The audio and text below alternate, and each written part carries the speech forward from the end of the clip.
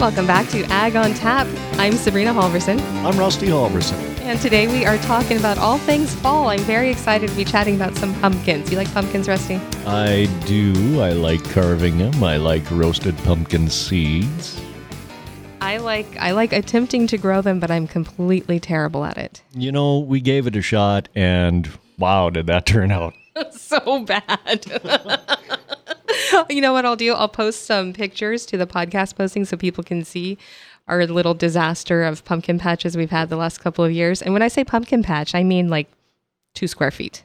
And when she says disaster, it wasn't a disaster. It just got out of hand. You know, we didn't know. We didn't do any research when we put those seeds into the ground. So we didn't know that the pumpkin vines expanded into our neighbors' yards and, took over the other plants. No idea. But with the fertile soils in our garden, they sure did well. So today we're going to talk to somebody who does know pumpkins quite a bit. We are heading over to Morton, Illinois, where we're going to get John Ackerman of Ackerman Family Farms on the phone. Shall we call him? Yes, let's do that now. All right. Well, thank you so much for taking a few minutes out today. We really do appreciate it. I'm glad to be here. Thanks for having me. So we were just saying, okay, so Rusty and I are married, and in addition to doing all kinds of radio things together, we occasionally attempt to garden, and that's been our entire experience with pumpkins, has been what we attempted to do in the garden, and it didn't go so well. Hi, John, it's Rusty, and when it comes to a green thumb and pumpkins, I'm a failure.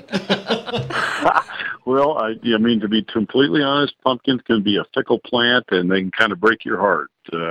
They're perhaps not as hardy as some of the corn and beans that we're used to out here on the farm, and they're a long, low-lying plant that's subject to maybe a little more disease and insect pressure. Okay, yeah, and so don't feel bad. Okay, thank you. Thank you. Because we got like 2 little itty bitty buggers out of the whole doggone growing season, and we just thought we're still blaming ourselves. We gave up, actually. Well, like I said, don't beat yourself up. They can be a very, very fickle plant. All right. So, tell us a little bit about what you grow out there in Illinois. Well, so we at Ackerman Family Farms, we have over 160 different varieties of pumpkins, gourds, and squash. We open up our farm to the public every fall, and we sell our pumpkins here directly to those people that come here. Some years, separately, I have a contract with the local canning company so I could raise processing or canning pumpkins. Okay, I'm sorry. We were talking. We were fighting over the microphone, so I understand.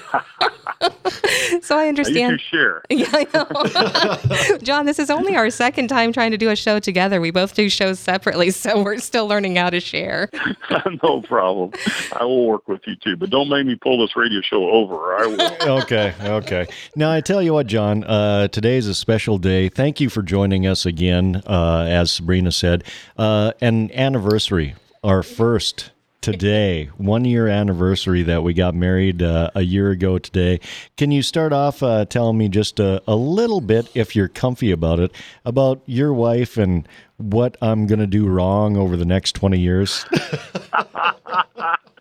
I'm sure you will be mistake-free, as most of us husbands are. Yeah. Hey, I can only lie to you this way because nobody told me either ahead of time. So let's get back to pumpkins.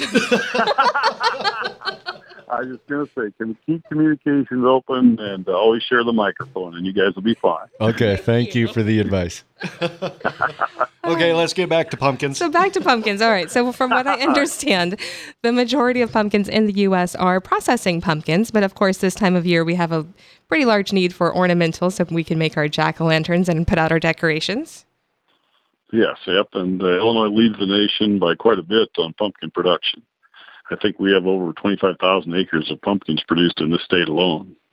Yeah, I looked at a graph, and you pretty much leave everybody else in the dust. Well, we take a little pride in our pumpkin production, but the truth is we're blessed with good soils. We are certainly geographically in the right zone for pumpkins, not so far south that we're very humid and subject to disease, not so far north that we have too short of a growing season. So we're kind of in that area called the Orange Belt, where pumpkins grow the best, I think. Okay, now, John, normally when I visit with producers, it's about those main row crops like corn and soybeans. How do you translate some of the skills from growing those crops into growing pumpkins? I'm not very familiar with the exact production and what you need to do to prepare a seed bed or planting or nutrients. Can you give me just a broad overview of how that works? Sure. And there will be a lot of similarities between the same production practices we use for corn or soybeans that we use for specialty crops like pumpkins, but they come with their own kind of caveats, their own special needs.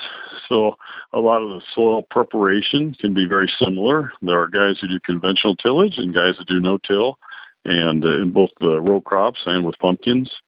So that could be very similar. Nutrient-wise, you won't use nearly as much nitrogen on pumpkins as you would on corn. You don't want so much vegetative growth that you don't get fruit production, so that's important. And a lot of times you have to take existing equipment, like, say, our planters, and you modify them pretty heavily because the spacing is so much different. So, for instance, in my 12-row planter that I use for corn, when I'm using it for pumpkins, I basically use every other row, and I've got some special finger pickups that I use that allow for a much greater spacing. Okay. Now, when it comes to planting and pumpkin seeds, how does that work, John? Now, the years for the processing or canning pumpkins, the years that I contract with the local canning factory, they provide the seed for me. And I got to be honest, they've done a really good job of selecting seed, not only for things like yield, but actually for taste. And I have to give them a lot of credit for that, because there's so many places producing, produce that's made to ship well or yield well or, that sort of thing. So they've done a really good job taking the old Dickinson pumpkin from Kentucky and improving on it. So the seed I get for that, they provide.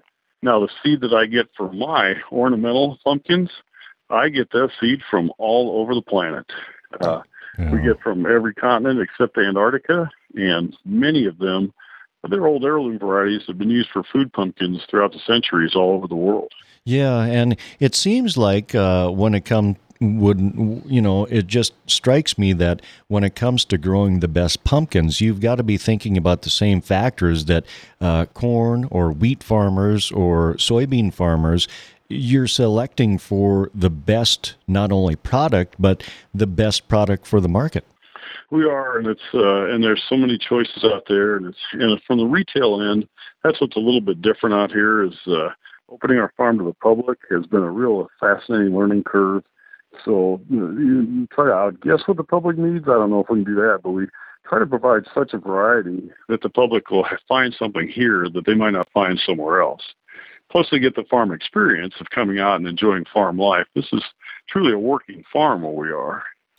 The problem with growing a specialty crop is there won't be millions of acres of the same crop planted, and there won't be billions of dollars into research for, say, chemicals or different seed production. So, we're in that niche where we have to find the things that work for us, and there's a lot of just old-fashioned hard work that goes into it. And that's what I wanted to talk to you about myself, because I'm from California, so I'm all about the specialty crops. And you mentioned it also, the agritourism, bringing people into the farm, and you've been very successful in that from what I have seen. Well, we love what we do, which makes it all go so much better, because there's good years and bad years. Some years we have great production, but it rains on weekends, and that'll kill your sales. And other years, maybe the production's not what we want it to be. But the community's been hugely supportive. People have just been nice to us. We have the best demographics of any retail, I think. We get gardeners and food lovers and animal lovers and grandparents and families and, people who want to take pictures of their children every year. So we get a great mix out here, and that makes it kind of worthwhile. So are we successful? I like to think we're successful in that we love what we do. So if people are interested in opening their farms up to the public, I know that it's got to take a lot of special consideration. There's got to be liability issues that you think about. Are there ways to work through those considerations as well? There are, and I'd never discourage anyone from pursuing their dreams that way, but I certainly would tell people to go in with eyes wide open. I think people see, like our farm, we consider it a huge compliment when they say, "Oh, I so wish I did what you do." But they see the end result. They see the bounty of the harvest, and they don't see all the work that goes into it ahead of time. And sometimes I think if they realize in a bad year, how you'd have to kind of scrape to get by and what you'd be paid for your time, they might reconsider, but certainly there's opportunities for that. There are places you can get help, and definitely talking to other farmers that are already doing that might be the very best place to start. Okay, John, I tell you what, you've been very open with us, and I appreciate you opening your life to us and speaking a bit. I'm going to be open with you. When I was a little kid, my nickname from my mom was Pumpkin. Because I have red hair and I do have freckles. Now, one of the facts that I stumbled across as we were researching ahead of the interview, pumpkins once recommended for removing freckles and curing snake bites. Now, I've never been bitten by a snake, but I've still got the freckles. So is there any help?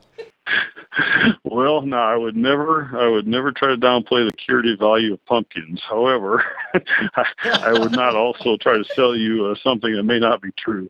I will say this, pumpkins as a food is just an amazingly healthy option. And a lot of the heirloom varieties that grow out here, people usually buy them to decorate with because they're so pretty. But we have a huge following of people that enjoy the food side of them. So as far as freckles, I'm not sure. I think I heard about lemons did the same thing a long time ago. I'm a huge fan of pumpkins for cooking, and I'm not a pumpkin spice person, but I love actual pumpkin, and I will put pumpkin into just about anything I can, because there's so many uses for it.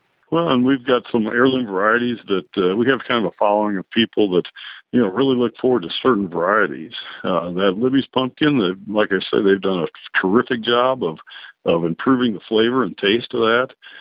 We've got one called Winter Luxury Pie. That's one of my favorites. We've got a winter squash called Cushaw that makes a wonderful squash pie. So there's just an amazing number of choices out here. You have at times more than 160 varieties out there? Yes. I didn't know there were that many. It's amazing. We have we have blue ones and red ones and white ones and yellow ones and even one that's almost black. And they're so much fun. They're so beautiful. They're such an icon of the fall harvest. But again, there's so many of them that you would never suspect make such wonderful food products. Now, Sabrina and I, as we've been dating and in our marriage, we have been carving pumpkins for Halloween every year. John, when's the last time you've carved a pumpkin? I carve pumpkins every year. I just feel like, if I'm going to be the pumpkin guy, I better be the carving guy too. And I'll give you one of my favorite tips. Instead of carving the big hole out of the top, consider carving it out of the bottom. That way, you can either keep the bottom or throw it away. Either way, you can light the candle first and set the pumpkin over it. And the best part is it tends not to cave in as quick from rotting from the top because you carved the bottom. You cut the big hole out of the bottom. Those are good tips. Again, I was going to say someone told me that, but you don't know that I didn't make that up myself. So it is possible that I invented that. No, actually, someone told me, and I think it's a great tip. It is a good tip. It is a real good tip. All right.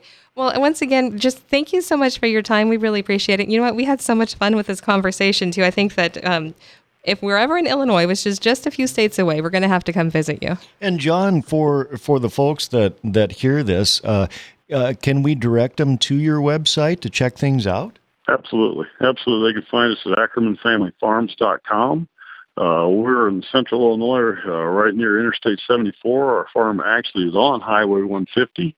And we're open 9 to 6 Monday through Saturday, and Sundays noon to 5. Okay. Well, thank you, and happy Halloween. Yeah, happy Halloween. Enjoy your fall.